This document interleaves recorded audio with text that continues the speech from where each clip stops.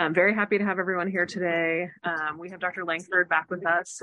She presented last week and has also done some presentations in the prior week. So Dr. Lankford is OB trained MFM and then did her critical care fellowship here through anesthesia critical care. Obviously really an expert in all things related to OBGYN and critical illness. Today she's going to talk about gas exchange and ventilation in critically ill OB patients. And then before I turn it over to her, she did write in the chat that she's going to be teaching an OB SCCM class here in Baltimore, which she's already opened up to lots of the fellows have probably already heard from me about this. But we really wanted to invite it to all the fellows who are participating in the DC5 curriculum today. And so maybe Allie, you'll just say another minute or two about the course. And then I think she put her email in the chat. So if anyone's interested in attending, it's a pretty small fee for the course, pretty affordable. I look forward to it. I'm hoping I can get to go. So maybe Allie will just say another one or two things about it, and then you can get started whenever you're ready. Yeah, great. Thank you. Thanks for joining us today. The OB FCCS course is put on by the Society of Critical Care Medicine. They have a number of courses for fundamentals of critical care science. And one of them is one of the obstetric courses that it's a 2-day course. We sort of go over kind of multiple facets of critical care in the obstetric patient, kind of the spectrum of preeclampsia, eclampsia, mechanical ventilation, renal disease, cardiac arrest in pregnancy. And usually it is didactic in the morning, simulation in the afternoon. We are doing it at Baltimore Washington Medical Center. We did it in the spring or in the fall, and we'll be doing it in the spring just because of the availability of the SIM Center, but they generally provide breakfast and lunch. And the fee is about, depending on the number of participants, it's going to be anywhere from about $150 to $200. So if that's something that you think would be helpful, please just send me an email. I put my email in the chat. I'd love to get a head count so that we can start ordering the books. But I think the course is valuable for providers, nurses, anyone that potentially will be treating the obstetric patient in your ICU. Great. So if there's any questions about that, I'm happy to answer anything. You can shoot me an email, or at the end of the presentation, we can talk about it some more. So today, this is sort of not even part 2, but a little bit of a transition in our discussion. Last week, we did preeclampsia and eclampsia. And this week, we're going to do gas exchange and pulmonary ventilation in the critically ill obstetric patient.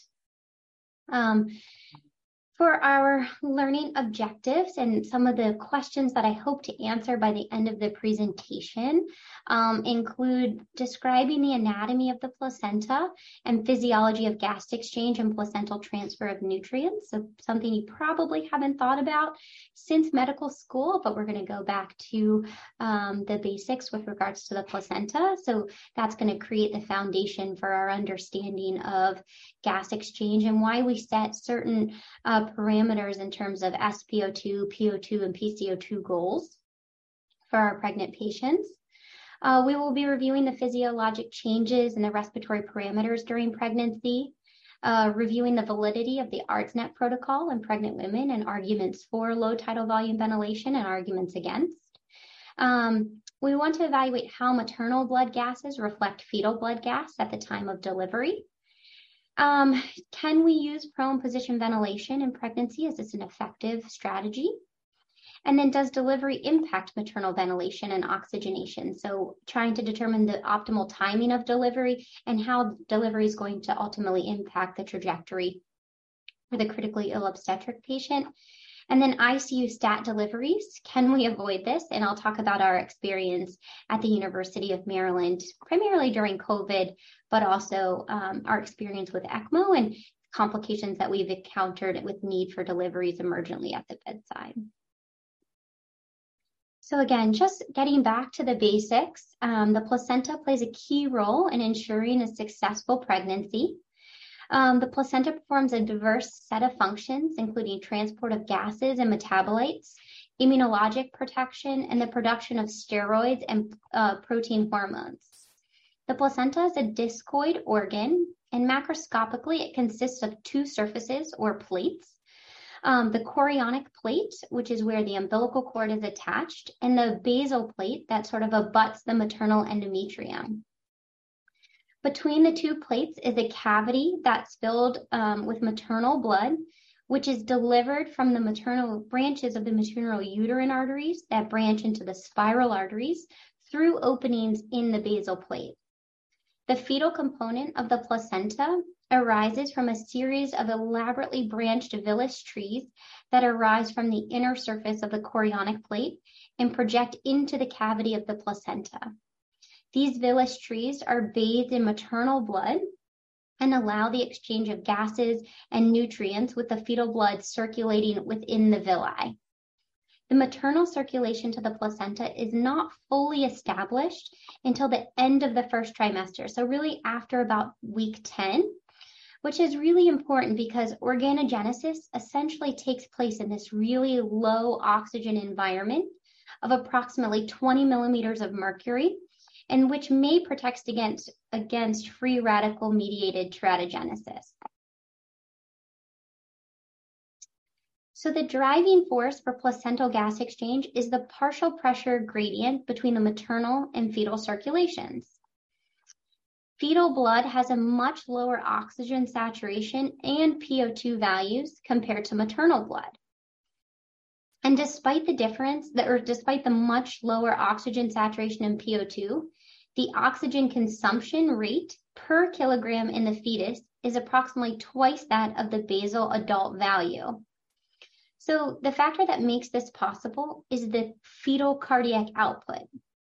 For example, in a 50 kilogram adult human, the cardiac output would have to be 11.5 liters per minute to match that of the fetal cardiac output, rather than the normal resting cardiac output of 5 liters per minute.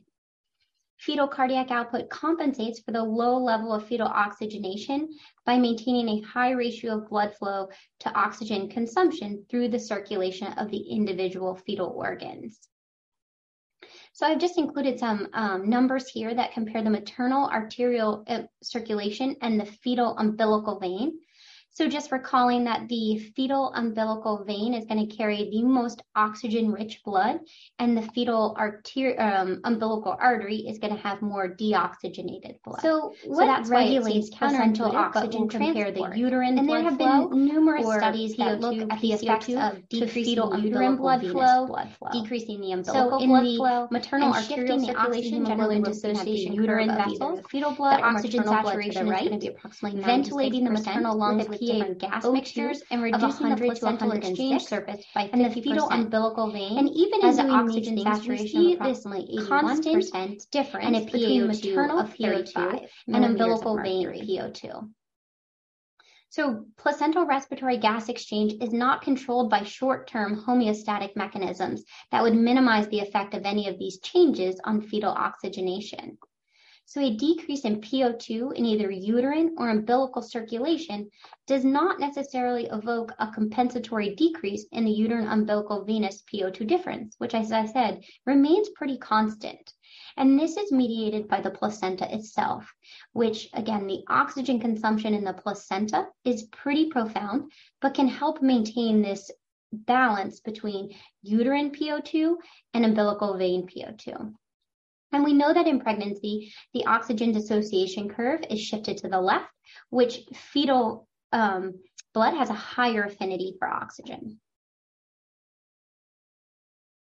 So what happens in the setting of hypoxia, or what can cause hypoxia? And oftentimes we can see in placentas with a decreased placental surface area, that's when we'll start to see signs of hypoxia. That can occur in a placental abruption, where you have to have generally more than 50% of that placental surface with an abruption before you start to see fetal consequences. There can be impaired uterine umbilical PO2 differentiation. So what I mean by that, if you have an incredibly thick placenta that is oxygen consuming, then you can have that unequal distribution of blood flow between the umbilical and the uterine PO2.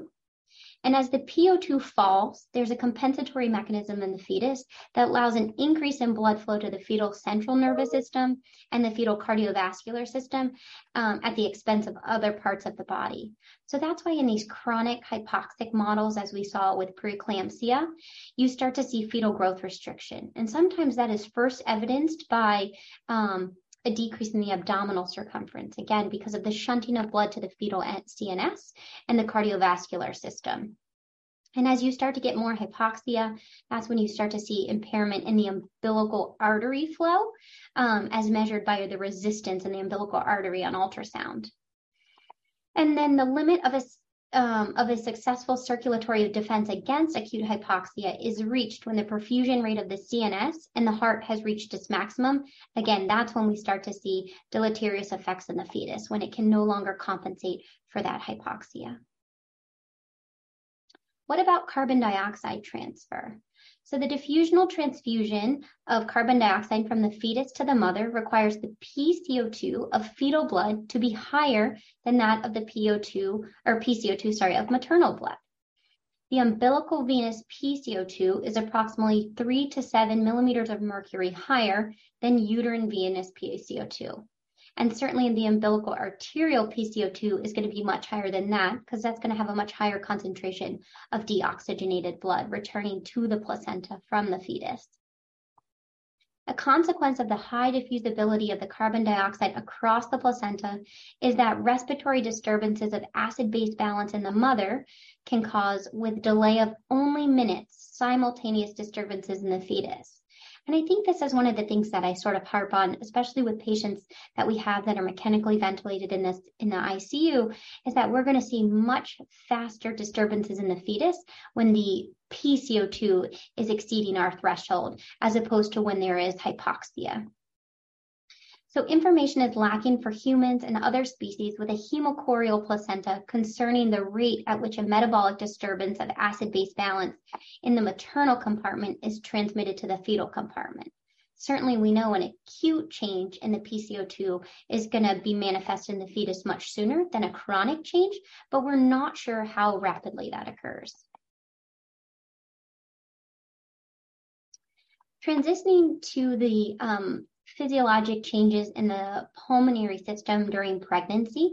Knowing this foundation is really important, so then we can identify what is abnormal and how do we utilize these changes in the physiology when optimizing our mechanical support. There is a respiratory alkalosis with generally the pH ranges from 7.4 to 7.47. This is primarily driven by an increase in the minute ventilation and an increase in the tidal volume, all from the effects of progesterone. So we see an increase in the tidal volume by approximately 40%, and we see a really minimal increase in the respiratory rate. So if you see a patient with a respiratory rate greater than 24, greater than 25, that's abnormal for pregnancy. Because of this respiratory alkalosis, again, you see this decrease in your PCO2 to a baseline of about 28 to 34, and you can see a compensatory decrease in your bicarb from 18 to 22. We talked about a PO2 generally around 100 to 106 millimeters of mercury, but in the supine position in the second and third trimester, we can see a drop in the PO2 to 90 millimeters of mercury. There is a decrease in the functional residual capacity and residual volume by 20%. And there's an acute change in the airway in the third trimester and specifically during labor. Pregnant women are more prone to hypoxemia due to decreased functional residual capacity, increased alveolar ventilation, and increased oxygen consumption. In addition, they're at risk for aspiration due to delayed gastric emptying and functional displacement of the lower esophagus. All of these are important considerations when you are intubating the pregnant patient. This graph just reiterates exactly what we said before, that you see this increase in alveolar ventilation, minute ventilation, and tidal volume with really a modest increase in the respiratory rate. So the increase in the minute ventilation is primarily driven by an increase in tidal volume. And here I've just outlined the pH, PO2, and PCO2 comparisons between pregnancy in non-pregnant patients. I'd like to briefly discuss the Mallampati score and how we use this and how this can change during labor.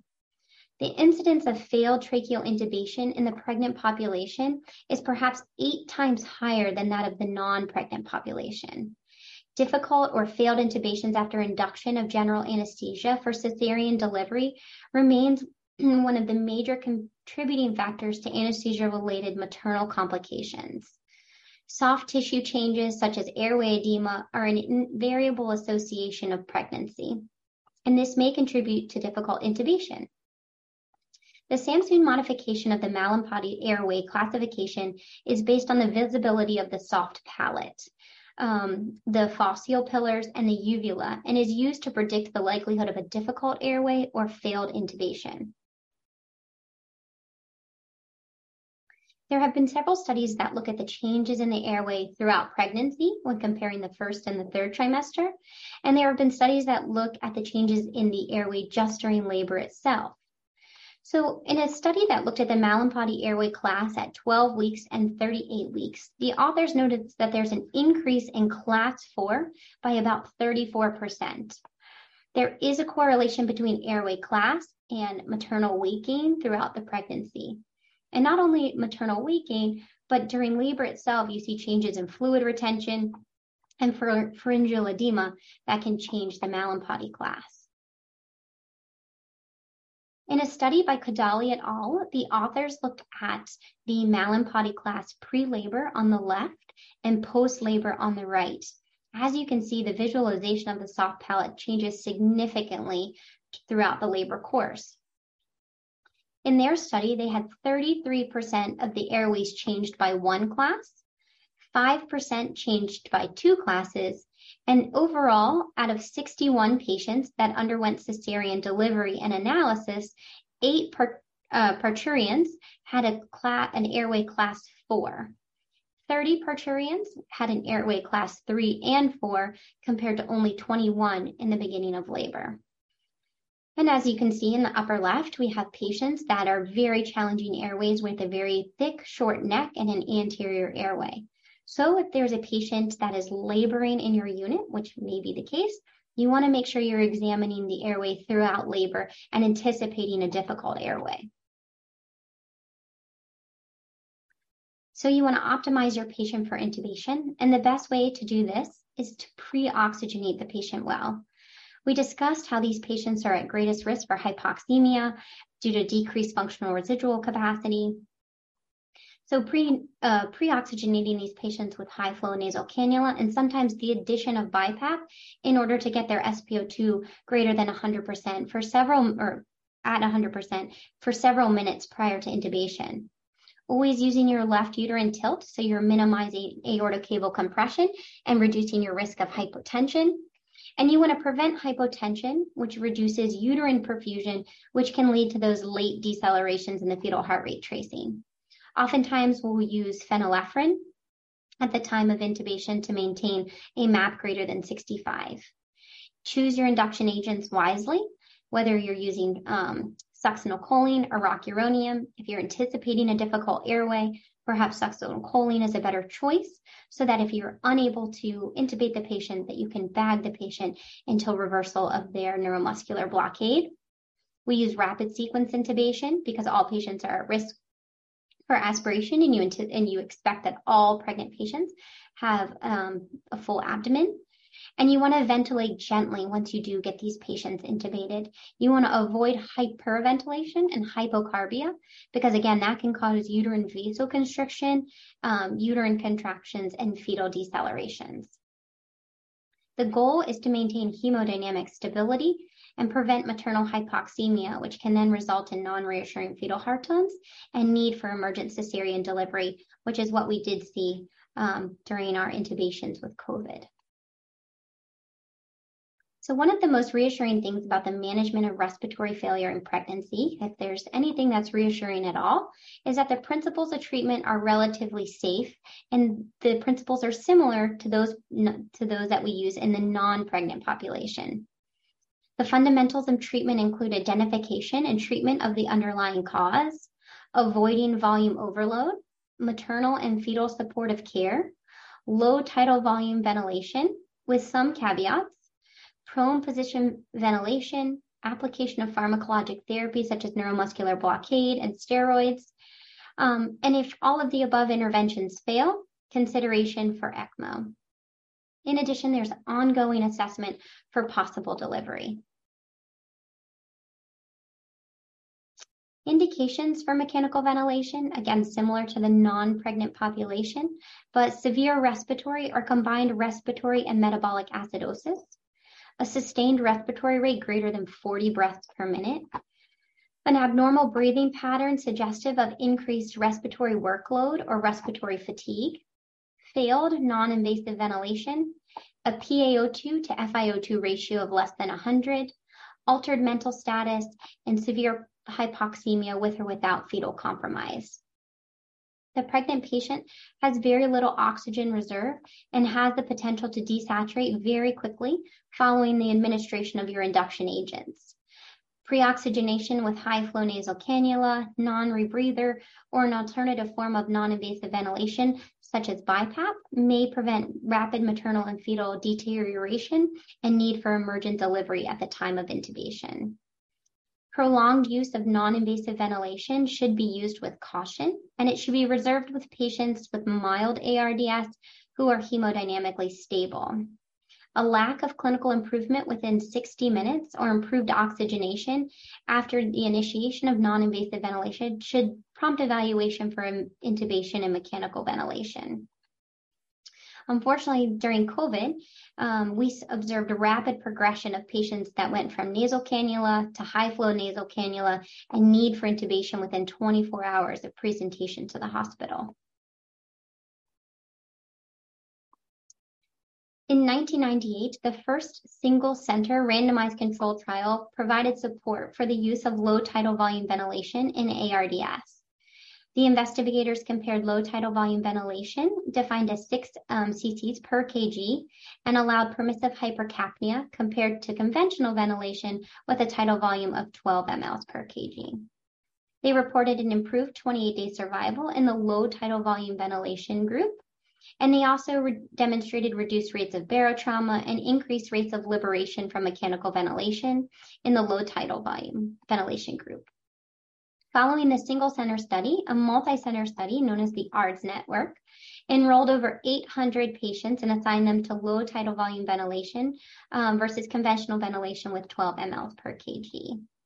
And enrollment was actually stopped early because of the investigators demonstrated improved survival in the low tidal volume ventilation group and a higher number of ventilation-free days. Following these studies emerged our low tidal volume, low FiO2, and a high PEEP strategy.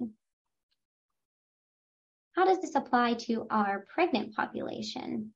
So all of the landmark studies in ARDS did not include pregnant patients, and the treatment, such as low tidal volume ventilation, has been extrapolated to the pregnant population. How much permissive hypercapnia do we allow? Well, we know that fetal perfusion and gas exchange is dependent on the oxygen and carbon dioxide gradients between the maternal and fetal circulations. In an acidotic mother, secondary to respiratory acidosis in the setting of permissive hypercapnia, the fetus is much more prone to develop rapid acidemia. In the ARDSNet study, the mean partial pressure of carbon dioxide only ranged from 40 to 44 millimeters of mercury on days 1 through 7 in the low tidal volume ventilation group. This was compared to a PCO2 of 35 to 40 in the conventional tidal volume group. This is important because in the setting of a normal pH, the fetus can often tolerate brief periods of elevated partial pressure of carbon dioxide into the 40s and possibly into the 50s. And I would make the argument that when the partial pressure of carbon dioxide approaches 50, or when the pH becomes abnormal, then one must have a strategy to either increase the minute ventilation, or if all mechanical ventilation strategies are maximized, consider ECMO. The second question becomes, is low tidal volume ventilation appropriate for pregnant patients in whom there's a physiologic increase in the tidal volume and minute ventilation in the second or third trimester. So the question then becomes, are the lower tidal volume more protective, or is maintaining a plateau pressure less than 30 more protective? And of note, in the ARDS-NET trial, the conventional ventilation strategy with 12 mLs per kg had plateau pressures up to 50 centimeters of water. So no wonder we saw so much lung injury in that group. We may only know the answer to this question if we look at transpulmonary pressures during mechanical ventilation in the pregnant patients, which unfortunately this has not been done. And one of the last questions is prone position ventilation as beneficial in the pregnant patients as in the non-pregnant population. So we know that labor or prone position is labor intensive. It may provide difficulties monitoring the fetus, and intervening emergently in the setting of fetal distress can be challenging. In several minutes, we'll look at some of the data for prone position ventilation in our pregnant population. So arguments for using low tidal volume ventilation in our pregnant patients is that we know that there is reduced mortality. So similar to the ARDS-NET, when they saw reduced 28-day mortality, there is a study that looked at ARDS in pregnancy in 1992, prior to the initiation of low tidal volume ventilation. And we saw that the maternal mortality associated with ARDS in pregnancy was as high as 44%. In addition, complications associated with mechanical ventilation occurred in 81% of cases. This isn't alternatively, in patients with pregnant patients during the H1N1 pandemic, where the maternal mortality was approximately 8 to 10%, and COVID with a maternal mortality of less than 5% when low tidal volume ventilation was used. Again, the low tidal volume ventilation may not truly require high PaCO2. Again, in the ARDS-NET, the mean PaCO2 was up to about 45, which again is tolerated by the fetus as long as it doesn't occur in an acute fashion. And permissive hypoventilation, as it is applied to patients with ARDS, is not usually a sudden change in the minute ventilation, allowing for fetal and maternal compensatory mechanisms to normalize the pH.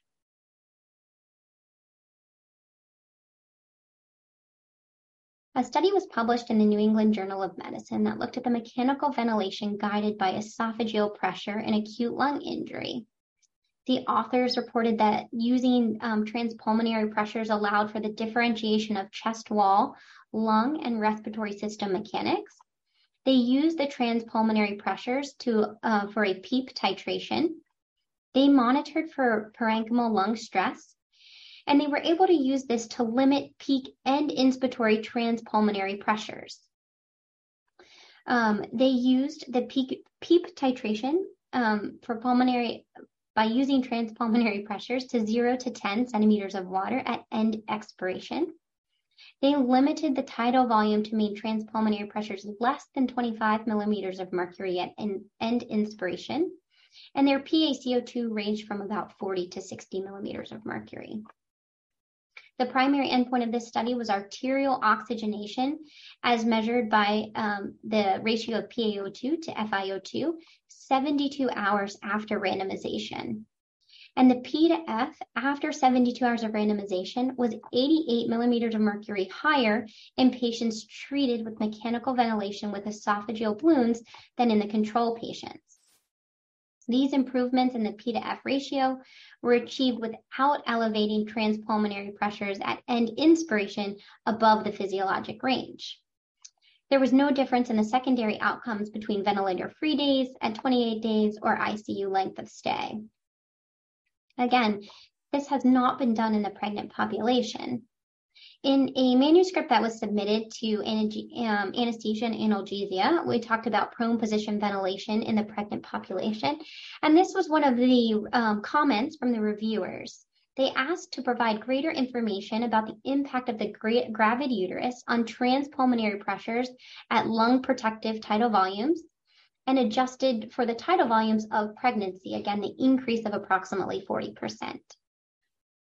Our response was that the use of increased tidal volumes during mechanical ventilation reflects our local practice. Again, there were instances that we had to increase our tidal volume above, generally not above 8 cc's per kg, but in order to allow for lower PaCO2 and prevent patients from requiring ECMO.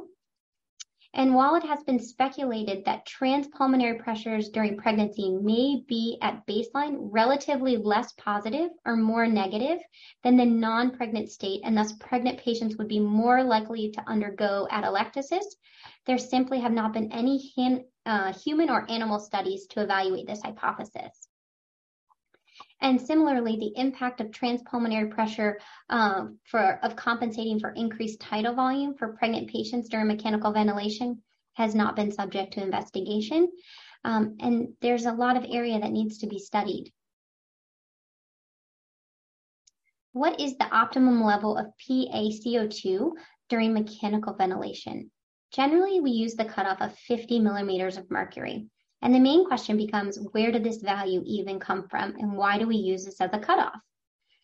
When researching for our manuscripts and researching for this talk, there have been very few studies assessing the effect of maternal hypercapnia on the fetus in utero.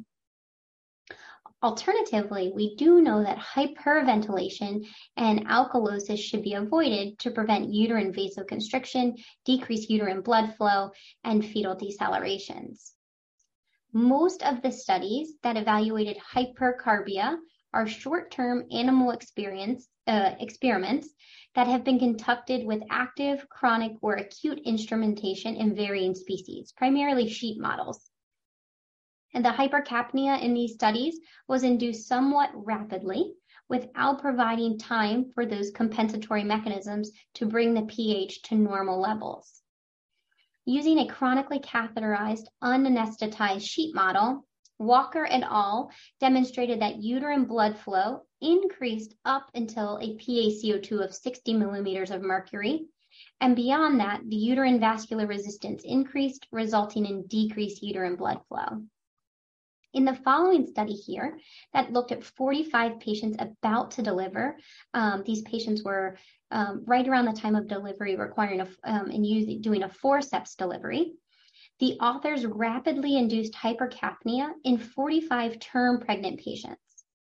The group with the higher PaCO2 showed that maternal hypercarbia actually increased umbilical vein oxygen tension, but did not significantly improve oxygen saturation.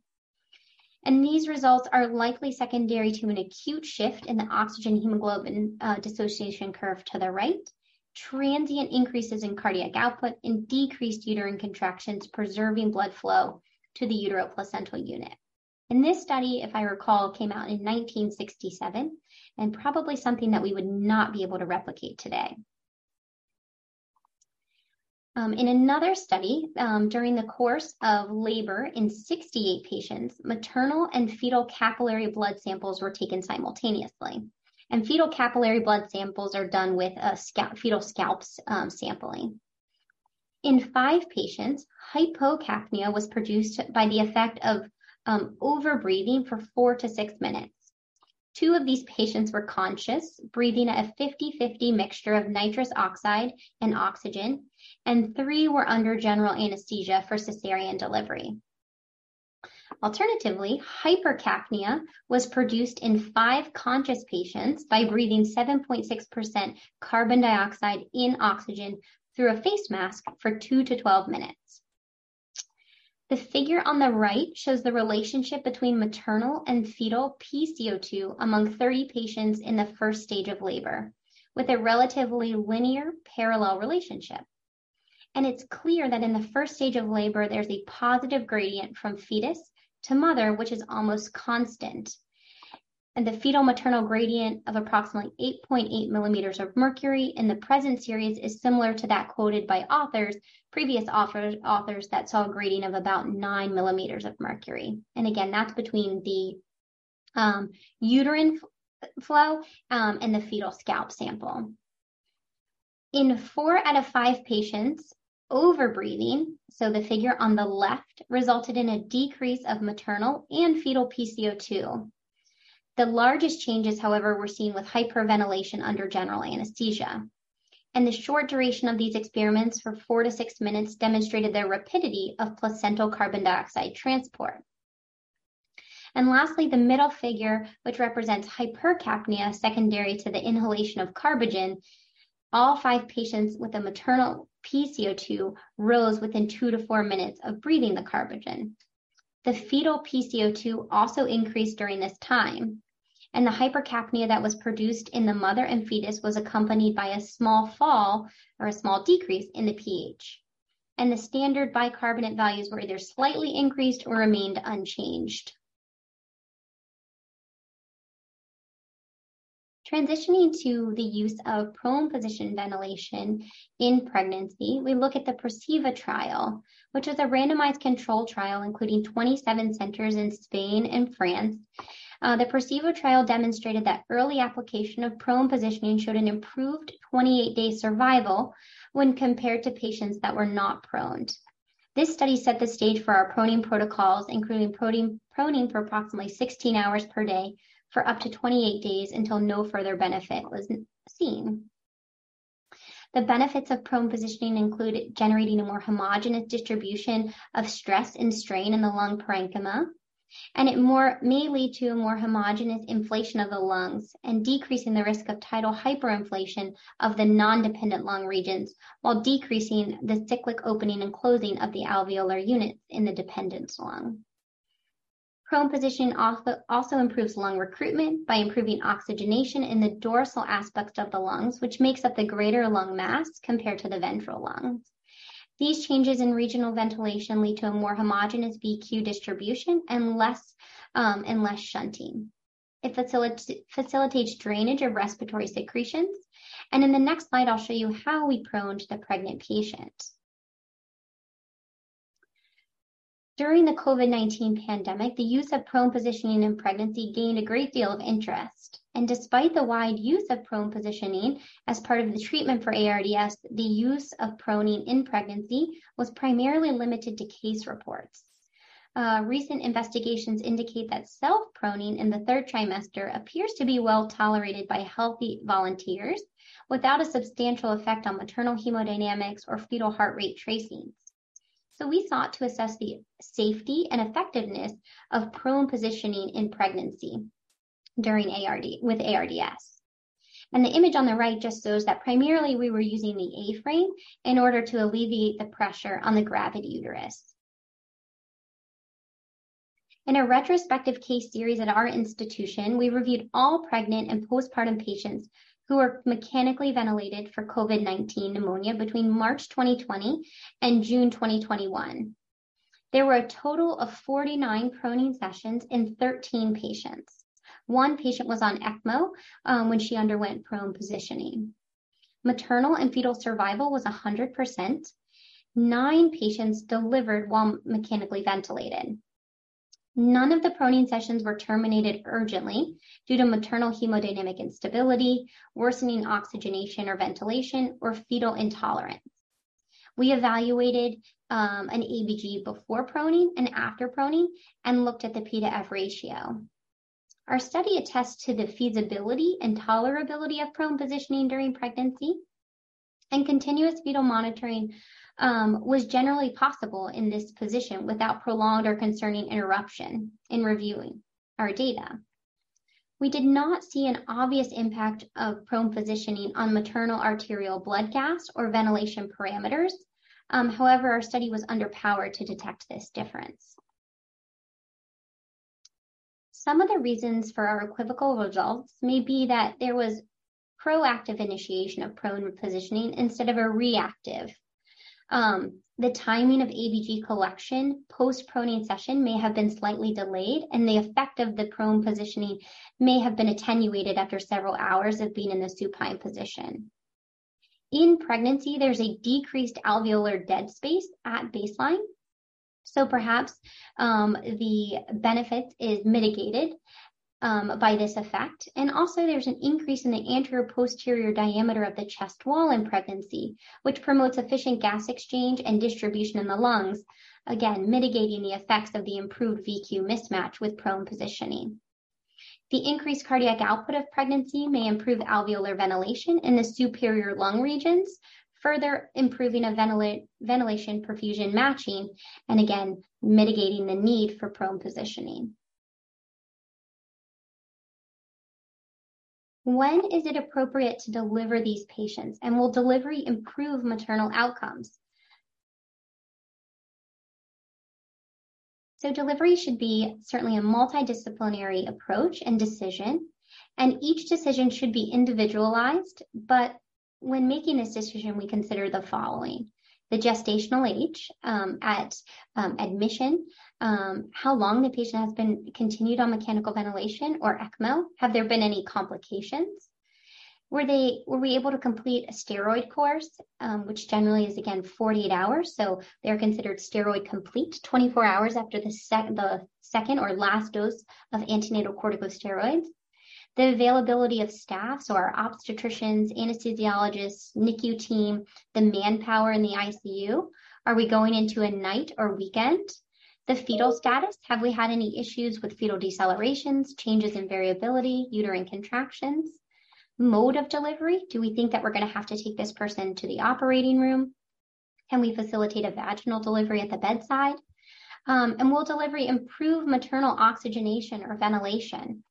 And is it preferable to utilize ECMO prior to delivery if we've maximized our mechanical ventilation strategies and we're still at a very premature gestational age?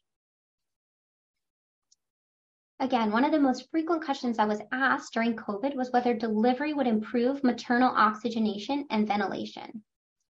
Pinellas and colleagues evaluated the trend in the P to F ratio before and after delivery. This took place amongst several hospitals in Texas between May 2020 and July 2020. They had a total of 61 patients that met criteria for ARDS. Delivery occurred in 21 or 34% of these patients during the hospitalization for COVID, and they had 17 patients that were included in their analysis. 10 of these 21 patients, 48%, were delivered preterm, and of these, 6 were delivered due to complications of COVID, and 4 were delivered for obstetric indications. The slope of the P to F ratio before delivery was negative, indicating a decrease in the P to F ratio across time. The slope after delivery was also negative, but less steep, indicating a less of a decrease in the P to F ratio across time after delivery. It is important to note that in their cohort, the mean gestational age at delivery was 38 weeks, which that makes the decision to delivery a little bit easier than when the mean gestational age is less than 34 weeks. A recent study by Lipinski looked at respiratory parameters in 10 pregnant patients with ARDS, pulmonary edema, septic shock, and neurologic disease. That of these patients that were delivered while on mechanical ventilatory support, and found that oxygenation and PEEP showed significant improvements 12 to 15 hours post-delivery. Though the mean P to F did not change, in both patients that had a P to F less than 100, the oxygenation improved greater than 40%, which may suggest that patients with more severe disease have the greatest benefit from delivery. In a similar study to Pinellas et al., we evaluated our outcomes at our institution to determine if delivery improved maternal oxygenation. In a cohort of 15 parturients, we found that the P to F improved 48 hours postpartum compared to the immediate postpartum period. 10 of our patients had pre-delivery P to F less than 200, and 5 patients had a P to F less than 100. The slope of the P to F ratios during mechanical ventilation was positive, and the mean P to F ratios immediately before and after delivery were not significantly different, but the P to F ratios were significantly higher at 48 hours after delivery compared to immediately after delivery, potentially suggesting a benefit in delivery, and that the more remote you get from delivery, the more that you're returning to pre-pregnancy physiology and potential benefit from delivery. Returning to the question of can we prevent emergent cesarean deliveries in the ICU, looked at several of the studies that reported outcomes during COVID, as well as our outcomes in a cohort of 21 patients on ECMO at our institution. So in the study by Pinellas et al., among the patients that they had that delivered with mechanical support, they had one emergent delivery in the setting of maternal cardiac arrest, and they had 2 maternal deaths. In our study that looked at 15 patients that delivered with mechanical ventilation, we had 5 emergent deliveries at the bedside in the ICU. We did not have any maternal deaths. Of these emergent deliveries, 3 of them occurred peri-intubation. And when we look at our cohort of 21 patients, this was prior to the COVID, we looked at 21 patients that were VV or VA ECMO. We looked at pregnant and postpartum patients. 6 of those patients required ECMO during the antepartum period.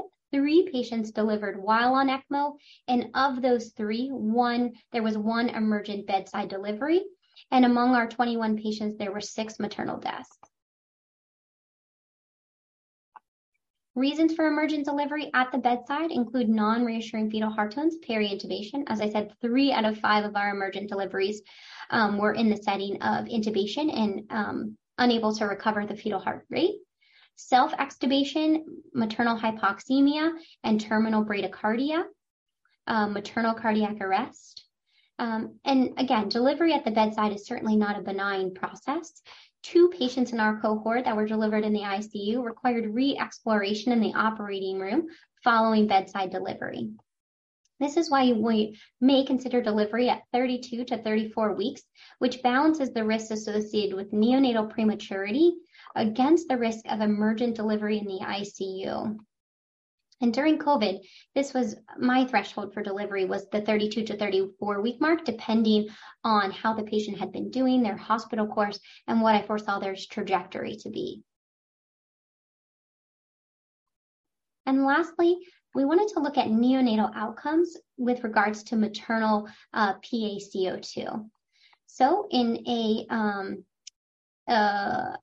oral presentation at the Society for Obstetric Anesthesia and Perinatology, we presented on the relationship of maternal PaCO2, and acid-base outcomes status on neonatal outcomes.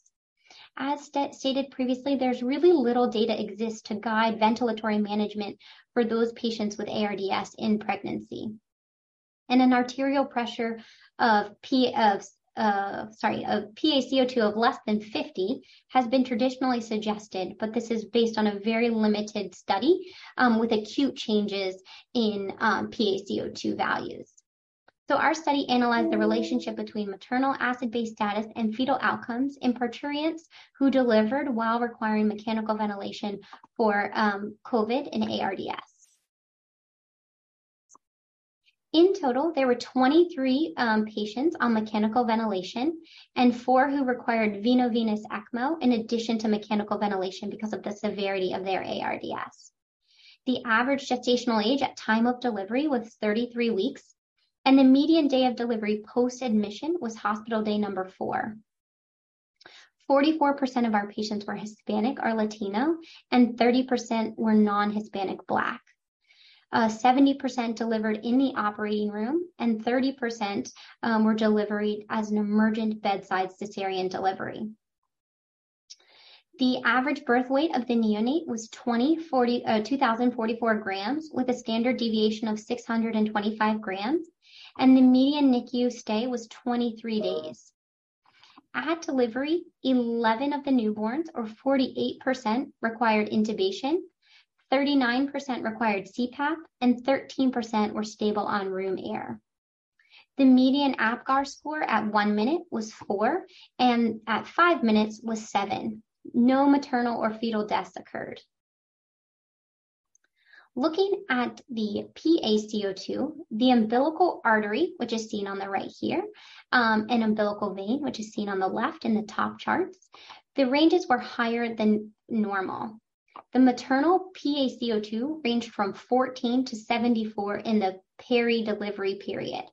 And just immediately prior to delivery, the range was approximately 29 to 52, with a mean of 37 and a standard deviation of 6. There is a positive correlation between maternal PCO2 prior to delivery and umbilical vein and umbilical artery PCO2 in a relatively linear relationship.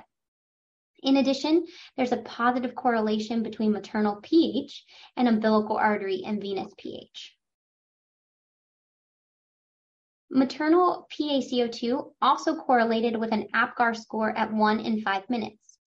Figure E on the top left and F, which is on the top right, shows a statistically significant inverse relationship between the maternal PaCO2 and the APGAR scores both at 1 and 5 minutes respectively. As the maternal PaCO2 increased, the APGAR scores decreased. Furthermore, looking at these graphs, a maternal PaCO2 greater than 40 was associated with an APGAR score at 1 minute less than or equal to 5, and a maternal PaCO2 of greater than 45 was associated with an APGAR score at 1 minute less than or equal to 3, and at 5 minutes less than 5. We also looked at the relationship between maternal oxygen and APGAR scores, and at delivery, the PaO2 did not correlate with APGAR scores, most likely because the umbilical vein and artery PaO2 were within the normal range. In conclusion, the umbilical cord gases showed normal pH and PaO2 values.